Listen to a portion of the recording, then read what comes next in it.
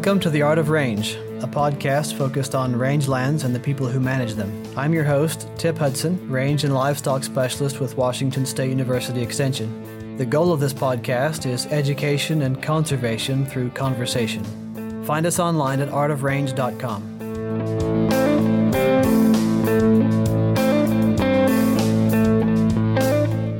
My guest today on The Art of Range is Jack Field.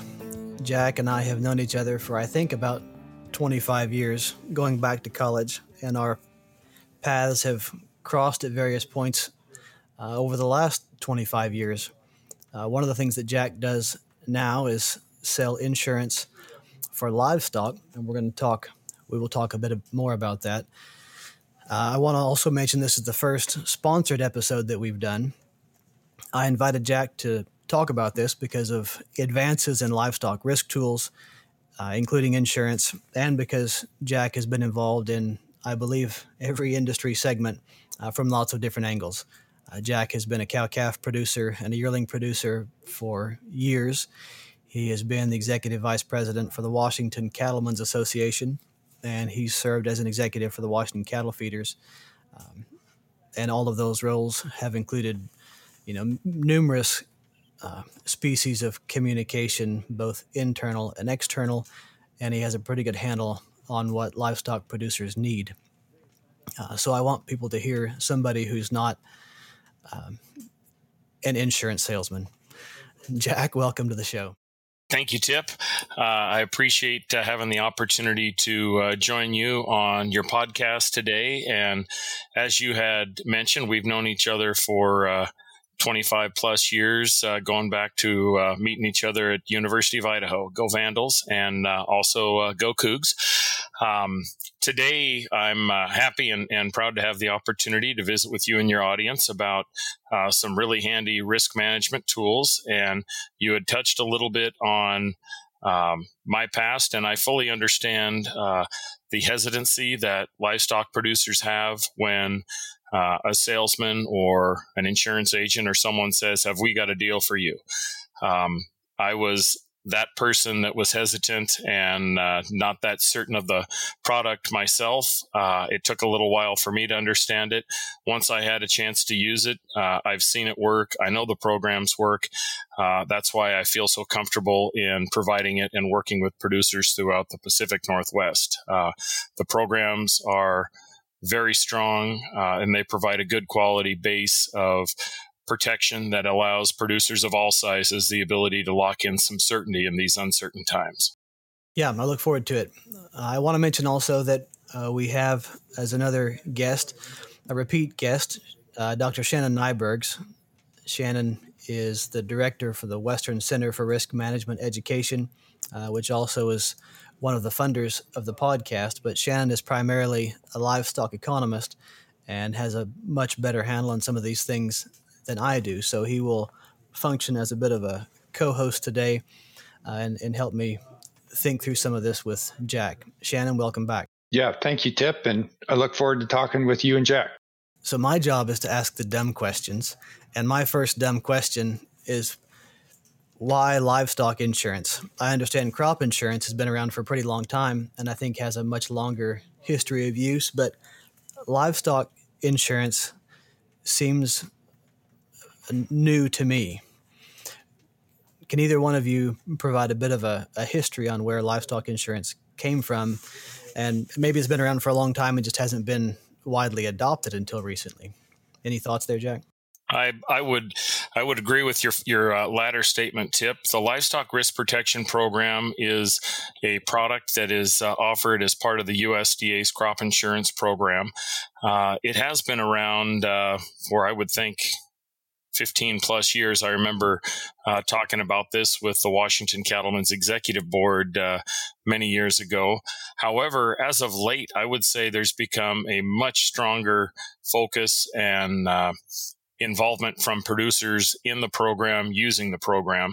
And I would credit a significant portion of that uptick in utilization to last year's, probably the most significant change that USDA made in a number of years to the program was they increased the producer subsidy from 20 to 35%, and they had moved the payment of the premium from day one when a producer would take the policy out to the end date. So in many situations, you didn't have to tie up your working capital. Well, you still had that protective bubble of a policy. I would say this last year, we saw two significant events that really highlighted the importance of having some system of risk management, whether you be a cow-calf producer, a yearling operator, or a cattle feeder. And that would have been the coronavirus issues that we've seen, as well as the Holcomb plant fires and some of the issues that we saw throughout the livestock markets as a result of some of the recent activities and news.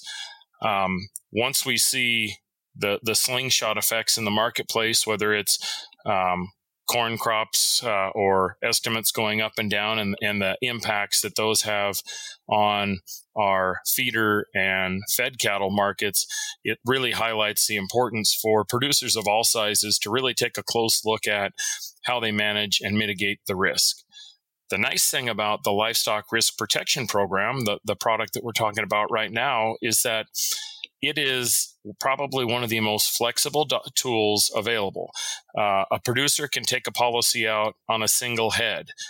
You don't have to think about traditional contract loads or large volumes. There's no margin calls, so a producer knows right up front what his or her entire premium obligation will be. So it provides a good amount of certainty, and it's a very simple product when we step back and look at the details. Yeah, maybe as a way to getting to talking about some of those specific products, Shannon, can you say a bit about what some of the motivations would be from a more generic, farm or ranch specific risk management approach? Where does insurance fit into that? Yeah, thanks. And I would start with saying that these programs are evolving and these insurance programs are being updated as producers provide input and experience with these programs. As Jack mentioned, the increase in subsidy payments on the livestock risk protection and different other factors across these insurance programs. And so I think it's important to keep an open mind on looking at what those improvements are and keeping abreast of those changes. One of the things that people would be interested in purchasing these insurance products is the management of your cash flow risk, because it all boils down to cash flow. And when these shocks occur, the negative cash flow implications can be really significant. So the motivation to protect that cash flow really stems from your personal situation on how much working capital and equity you have in your operation, but mostly just the protection of cash flow. And these risky businesses with slim margins, these insurance products can really buffer the risk that's out there. Jack, you mentioned as we were talking just before we started recording that there has been a drought declaration. I suspect to many people talking about buying insurance right now after a drought declaration sounds a bit like trying to take out a life insurance policy after you've just been diagnosed with stage 4 cancer. To what extent is it too late, and to what extent are there some useful things that people can still do to try to buffer some risk against forage losses right now? So to transition, and as we look to protecting one in regards to forage losses, for livestock grazers and hay producers that are already signed up, there's a USDA insurance program called the Pasture Range and Forage Program. The sign-up period for that program runs September 1st through November 15th. The crop year would then begin January 1st. So we're in the middle of the 2021 crop year right now. For producers that are not currently covered, they will have to wait another 2 months, another month and a half to 2 months, that September 1st window, to be able to sign up and then have coverage on their operation next year. However, the Farm Service Agency has declared, in the last time I looked, virtually every county in central and eastern Washington at some level of drought, be it D3 or D4, meaning 3 months or 4 months of payment for livestock grazers that graze on non-irrigated native pasture. The sign up, the requirement to submit your acreage report was Thursday, July 15th. There is an opportunity for producers that have not submitted that signed acreage report. They can pay a late penalty. I believe it's a $45 per farm late filing fee. You'll want to double check with your local Farm Service Agency office on that. But producers still would have the opportunity to submit their application and be eligible. So if you're anywhere in central, eastern, southeast Washington, I would highly recommend, if you have not signed up for the livestock forage program, that you contact your county Farm Service Agency and ask some questions about that. Or you can look online. If you go to the Farm Service Agency website, you'll look under their tab about, I believe it's disaster programs, and there's a really good PDF that pops up along with current mapping. You can click on the most current map of the native pastures throughout the United States, and it will show every county in the United States and whether or not it is listed or at what stage of drought it's currently in. Yeah, we can put a link to that in the show notes. We'll talk a little bit then about what specific insurance products are available and how they work. So if we'd like to go back, and we'll touch on the Livestock Risk Protection Program first.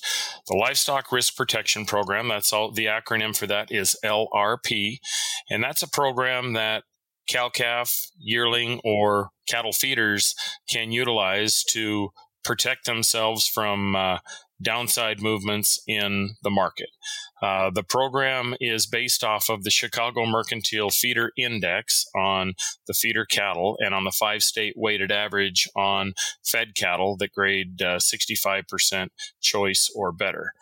The program is based strictly on price. So when we think about LRP, every day the risk management agency, every day that there are offerings. So each day when the market closes, as long as there hasn't been a limit down, or in some situations limit up movements, there may not be offerings. But in a normal trading day, at the conclusion of the market, somewhere between about 1:30 and 2 o'clock Pacific time, we'll see the offerings that are available for purchase that day. The shortest policy that is offered is 13 weeks, and they increase in 4-week increments, going up to a 52-week policy. Depending on the day and on the volume of trades, that has a big impact on how many offerings you'll see in each 4-week interval, as well as how many of those offerings will be made. And it's not a guarantee that every day you'll see a 52, or in sometimes if there's been a lot of activity, if the market's been up and down, there's sometimes when there might be a very small number of offerings. The benefit of the program is that as a producer, you'll see coverage levels as high as, in some situations, you may see a 99% covering. You don't have to purchase coverage at the highest level. You might elect to go down. It might be somewhere in the mid 80s. The lower your coverage level, meaning you're going to have a lower coverage price that you're insuring, that reduces your premium. So with LRP, once you select a price that you'd like to protect, you're able to lock that in.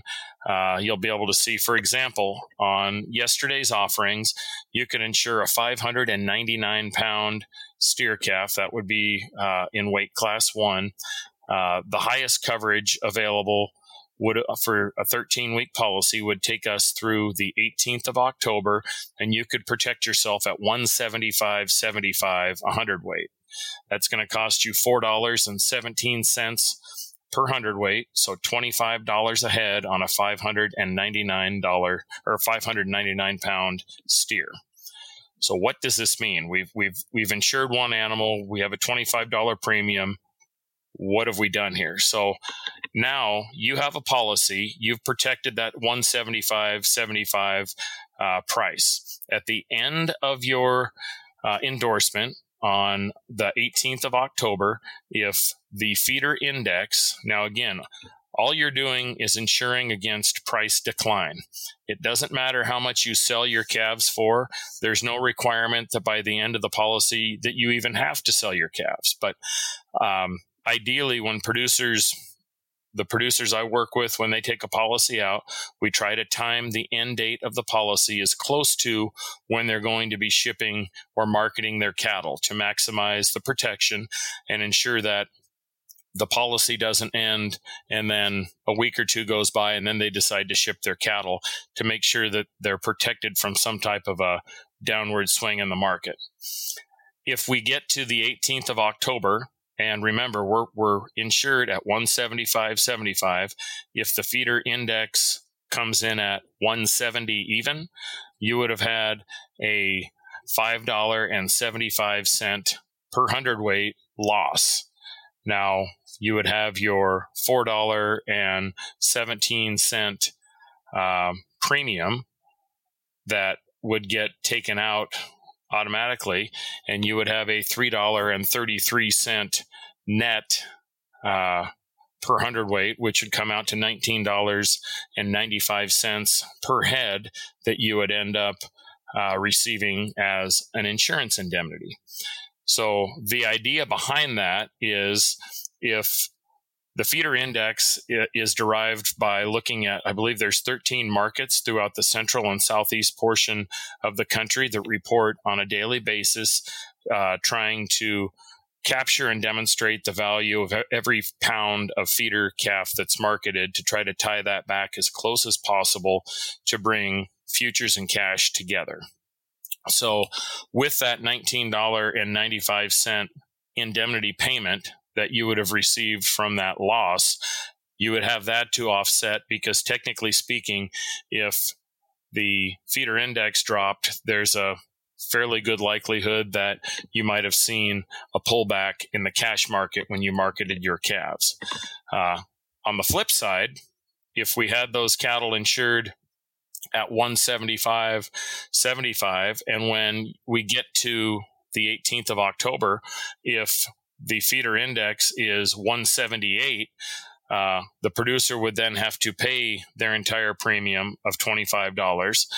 However, you would have been able to hopefully see a much stronger result in the market when you sold those cattle, and not only you'd have had to pay the premium, but you would have seen an increase in the value that those cattle brought on the cash market. Does that make sense? It makes great sense, Jack. How about some comments on the timing? Because you mentioned that it's tied to the futures market, feeder cattle's futures market index. And what do you recommend producers do relative to timeliness of executing these insurance contracts? So I've got producers on that will span the gamut on this, and I put myself in this list as well. I start looking once I am done calving and I know what I have for a calf crop. I actively start to look and watch the LRP offerings. It seems at times there might be some seasonal spikes. The earlier you purchase a policy, the more premium you'll pay, just due to the increased duration of the policy and the length of coverage. I would say the majority of producers that are going to market their calves in that October to Thanksgiving window, kind of the October, November, they're going to start looking somewhere around the middle of July, basically from the first week of July till any time now, and it just depends when they when they decide to take that policy out, realizing that 13 weeks is the shortest policy you can purchase. A nice thing that USDA and the RMA, a change they made last year, was they increased the amount of time that a producer can have to market their cattle before the end of the policy. Now they will allow you to market your cattle 60 days before the end of the policy and still retain it. So in a situation like we're in right now, say you had, whether you're insuring yearlings or your cow-calf crop, you might have had, normally you're going to ship the 1st of October. And as things are getting dry, it might be a situation where you have to wean in August. You could ship those cattle if you ship 60 days or less before the end of your policy and still retain your LRP policy in its entirety. Now, you won't know until the end of your endorsement whether or not you have a loss, meaning it wouldn't be based on if you sold your calves 45 days early, you wouldn't use that feeder index as your end value. You'd still need to wait until the final day of your endorsement to determine whether or not there was a loss. But that little bit of flexibility has been one that, unfortunately, in this dry weather has been used, and it's a tool that allows for a lot of folks to have a little bit of pause, because otherwise the last thing a producer needs is to have the double whammy of a shortened grazing season due to drought, and then have a risk management tool that they're not able to fully utilize because they had to market cattle prematurely. One of the questions I've got is that the program, the LRP, has been around just long enough, I think, for economists like Shannon to examine the history of how the insurance has worked out for various situations. Shannon, what have you and others found in looking at that? As Jack mentioned, the trigger is the change in the futures market index relative to the level that you insure. And so the futures market is, in theory, it incorporates all the available information into that price that's posted. And so historically, the level of changes has not been as dramatic as we saw in last year with the COVID price shocks in the spring. And so the coverage level is an important decision that the producers have to deal with in purchasing the LRP. The higher coverage levels means that your likelihood of triggering a payment is higher, but it also costs more, as Jack pointed out, in the added premium cost. So you have to balance that. But in looking historically, on the coverage levels, it was a 90% or greater is needed to historically trigger those payments when they occurred. Maybe a follow-up on that tip. One of the nice things about LRP is that it gives the producer the flexibility to determine that. So the individual gets to decide at what level do we need the coverage. I work with, and I see this more with yearling operators or feeders, but where they'll select a break even, or for instance, they might look at it and, we'll price things out on yearlings, say an 850 pound steer, and the premium, the highest coverage might come back with a $35 premium, for example. And they might look at that and think, well, that's a bit more than we want to insure or tie up in premium.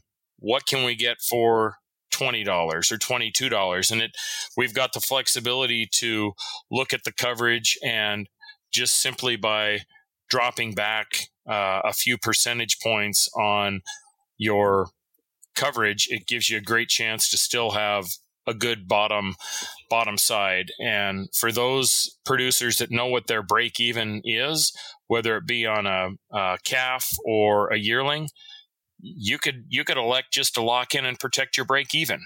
There is no requirement to buy the highest coverage, and that's something that gives people a chance to still get some good downside risk protection like we've seen with COVID, the plant fires, etc. You never need insurance until the bottom falls out. And when it does, folks are always glad that they have it. It's a nice tool with that added flexibility. And one of the other important components with LRP that you do not see with futures contracts is LRP has no margin calls. You know right up front what this is going to cost. When you look at the cost per head, that is your total cost. That's all in. There's no added hidden fees. If the premium is a $25 or a $20 per head premium, that's what you'll be spending. You don't have to be concerned about 4 weeks down the road. You don't get a call saying we need some money for the account. There's nothing due until the end of the endorsement. And at that time, it's strictly the per head premium. Yeah, I promised I would ask some dumb questions. We've been talking about calves and yearlings. This happens to be a year when a lot of people are trying to sell mother cows. Could this apply to mother cows? Would you have to identify that up front? When would that have had to been purchased? Or am I barking up the wrong tree? Unfortunately, this is only going to be a feeder or fed cattle tool. We don't have any products out there to help with slaughter cows or bred cows in that regard. Got it. We discussed, Shannon and I were talking with Matt Reeves in episode 63 about forage monitoring and offered some additional thinking on ecological risk management. Are there insurance products out there for forage that are not specific to cattle? Well, we would certainly, the pasture range and forage program, PRF, is a product that is available to livestock grazers or hay producers, and that's for producers that run on either irrigated or non-irrigated ground. On grazing, there isn't any difference between insuring an acre of irrigated versus non-irrigated ground. On the hay side of things, there are different premiums. The non-irrigated premiums are higher than the irrigated premiums, and they vary location by location. The RMA utilizes a grid system that cuts the country up into rectangles, and within each grid, the ground that a producer either owns or rents would be eligible to insure. The program utilizes the NOAA weather stations, and they look at the 4 closest NOAA weather stations that record precipitation on a daily basis and average the readings from those weather stations each day and use that to monitor, to create a record of precipitation. That precipitation is then measured against a data set that starts back in 1948 and runs through the last completed crop year. So in this case, 1948 through 2020. And with the pasture range and forage program, it gives a producer similar to LRP the ability to select a coverage level. The highest coverage level with the pasture range and forage program is the 90% level. So what that means is if you insure your ground, for example, let's just say right now in June, July, and at the end of July, if 90% of that historic rainfall and precipitation had been recorded, you would not receive any payment. If less than 90% is recorded during your insured period, that triggers a loss. And that would mean that you would receive some amount of indemnity payment. And the amount of payment is going to be based upon 2 factors: the number of acres that you have insured and the deviation from basically the difference between what was recorded and what that historic average was. The PRF program is one that has become a very important risk tool for producers of all sizes as we look throughout the western United States, especially right here in the Pacific Northwest. It's something that has seen a huge level of interest and utilization since it's become available here in Washington State since, I believe, 2016. The program is very simple. It does not require any record keeping or loss reporting from the producer. You simply select the time frame in which you would like to insure, the acreage that you're insuring, and at the end of each respective interval, that's the 2-month consecutive window in which producers insure. If it's less than your coverage level, that's going to trigger a loss. Producers are able to participate in the pasture range and forage program as well as the livestock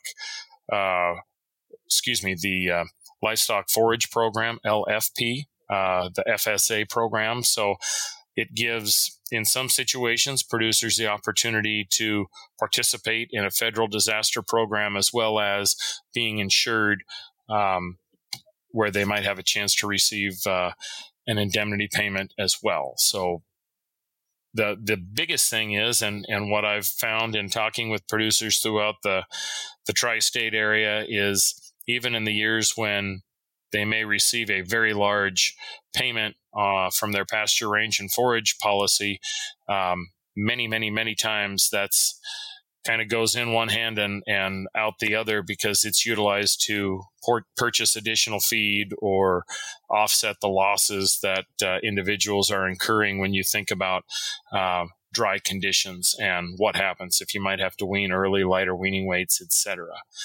But the PRF program has become a very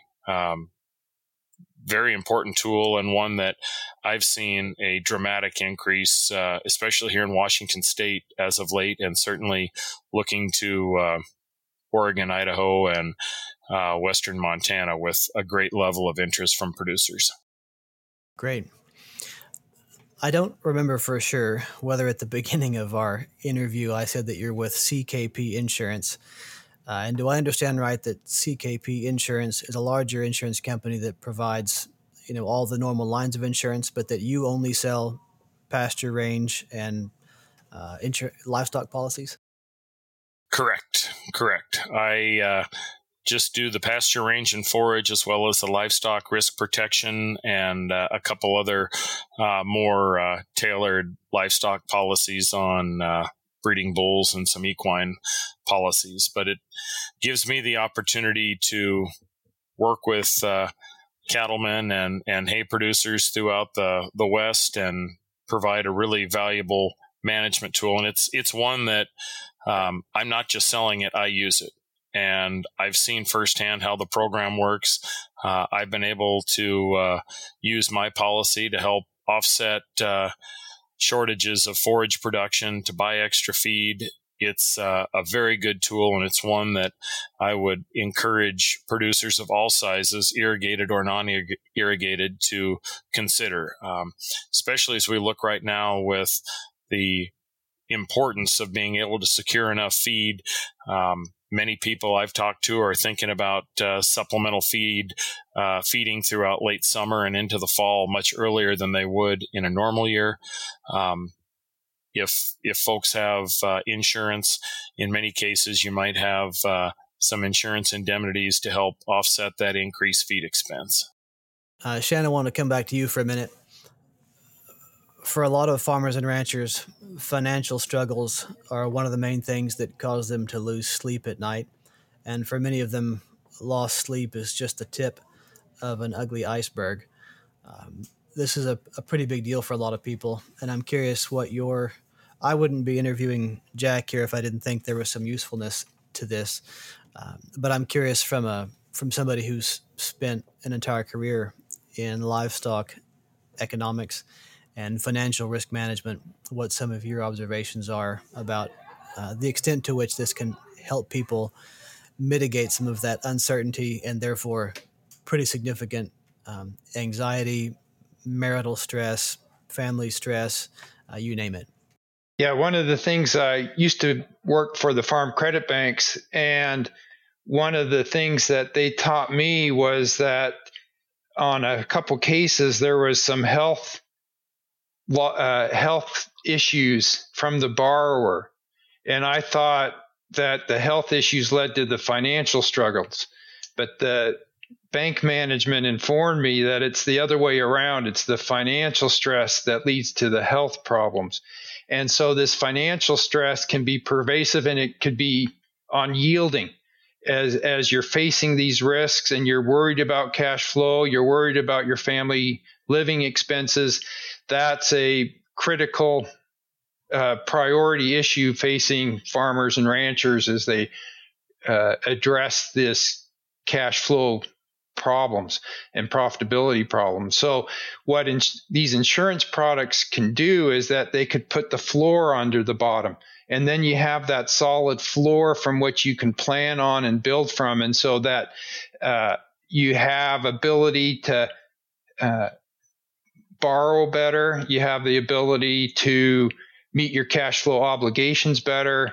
And it just takes some planning. It takes some investigation. It takes a phone call to Jack. He'll help you walk through those products and also the mechanics of getting the contracts in place. So it's a really critical tool that provides a valuable support system.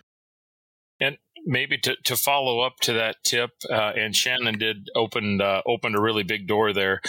A couple nice things to think about with providing some certainty is that once a producer has some coverage and you have the opportunity to look at what a policy might be able to provide, that certainly gives producers some level of certainty. However, I have worked with a number of producers that that first year had a fairly large premium and they had quite a bit of anxiety. But if folks are able to get through the first year with success, I've definitely seen the pasture range and forage program provide a very valuable and much needed cushion and level of support that will help many operations. The nice thing about the pasture range and forage program is that roughly 60 days after the end of an interval, once the RMA, the Risk Management Agency, and NOAA have posted the official numbers, those numbers get sent to the respective insurance carriers and claims are processed. So I work with customers, again, throughout the tri-state area for producers that have early intervals, such as January, February, March, April. That first part of the year, in some cases, by as early as May, they might start to see some of the insurance indemnities rolling in. So the programs are set up to be able to very quickly turn payments around. The carriers have all been very good to work with. The Risk Management Agency has been very helpful. The program is designed to provide support to forage and livestock producers, and as well as when we look at the livestock risk protection program to provide risk protection to livestock producers. And these products deliver on that. This isn't something that producers don't need to be uncertain or have anxiety of, well, if we have a loss, will it be paid? Yes, it will be paid, and they're paid very quickly. And that's something that's been very helpful and has given people a chance to step back, take that deep breath. Another item, and on both the livestock risk protection program as well as the pasture range and forage program, producers can, if they elect, assign their indemnities to their lender. I work with some customers that have their respective lending facility or entity listed on there, meaning that once that premium is satisfied, any of those indemnity payments automatically can be sent to your lender. They can be put against the operating line or whatever agreements you have. So in some cases, that's been a very valuable component. And every major ag lender out there is familiar and knows about the pasture range and forage program as well as the livestock risk protection program, because they're two widespread, widely utilized, and proven programs that have helped producers throughout the country. I'm curious, given some of the questions I was asking at the beginning, what percent of livestock operations in our region are using this? I realize there's all kinds of definitions for a livestock operation, but among the people who receive a significant percentage of their family income selling livestock, any idea in the ballpark of what percent of those significant operations are utilizing this kind of insurance products?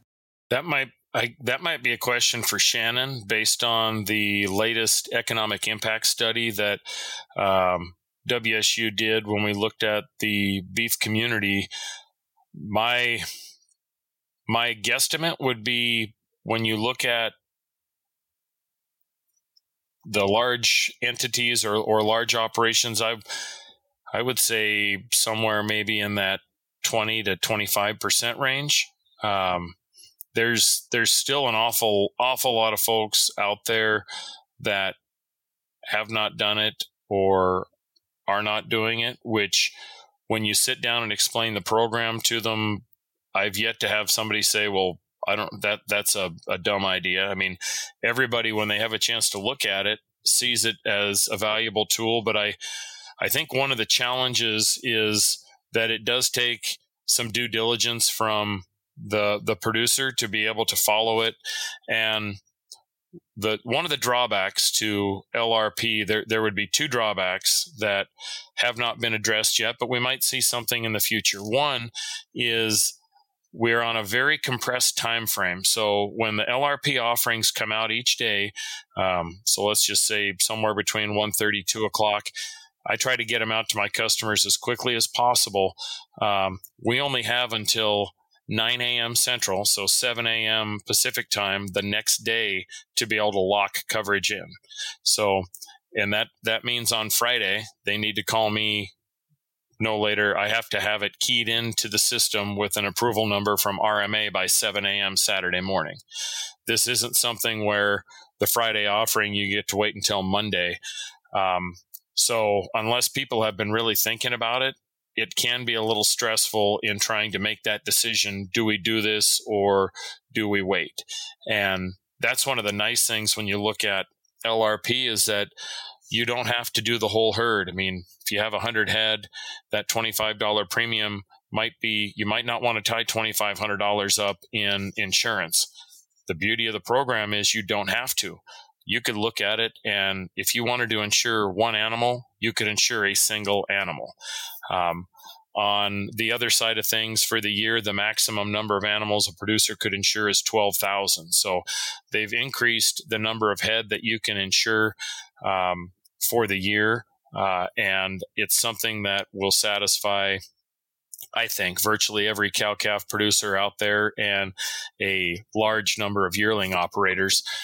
It's a great tool for smaller feeders, and one that will hopefully see some increased participation. The second drawback is the fact that the duration of the policy and the fact that we're looking at a 13-week policy. For some people, that's a little too long. They'd like to see something shorter. That hasn't been something that's gotten any traction yet. The one good thing about that is you have a 13-week minimum endorsement length. You can sell those and market those livestock 60 days before the end of it. So effectively, you could shave off close to 8 weeks, but still you're in that window of having an endorsement in place for 13 weeks until you have settlement and determine whether or not you pay the premium or the producer receives some amount of loss payment. That's good to know. I'm impressed that there's 20 to 25% potentially of livestock operations using this. And I think that's a real exciting point on this podcast is there's room for growth of use in these products. And the increased usage won't cost any more in the premium. It's just a matter of making the products known and providing the planning to make these work, is because I think for PRF, as Jack mentioned, you have to start thinking about signing up as early as September, and then a few months to make that decision. So you really do have to plan in advance to take advantage of these tools. That's correct. The benefit to contrast that with the livestock risk protection program, that's a tool that a producer can, once they fill out an application, they can purchase coverage any day that there is an offering. So as long as they own the livestock, and that's the other requirement, you have to own the livestock. The LRP is a tool for actual producers. It's not a speculation tool. It's not something that if you for example, if you live in an apartment in Seattle or New York City or LA and you don't own any livestock, you can't participate in LRP. You need to actively own and be running those livestock to be eligible to participate. That gives you the opportunity to take that policy out anytime throughout the year. When we look at the pasture range and forage program, and the drawback to that is that sign-up window is September 1st through November 15th for a policy that goes into effect on January 1.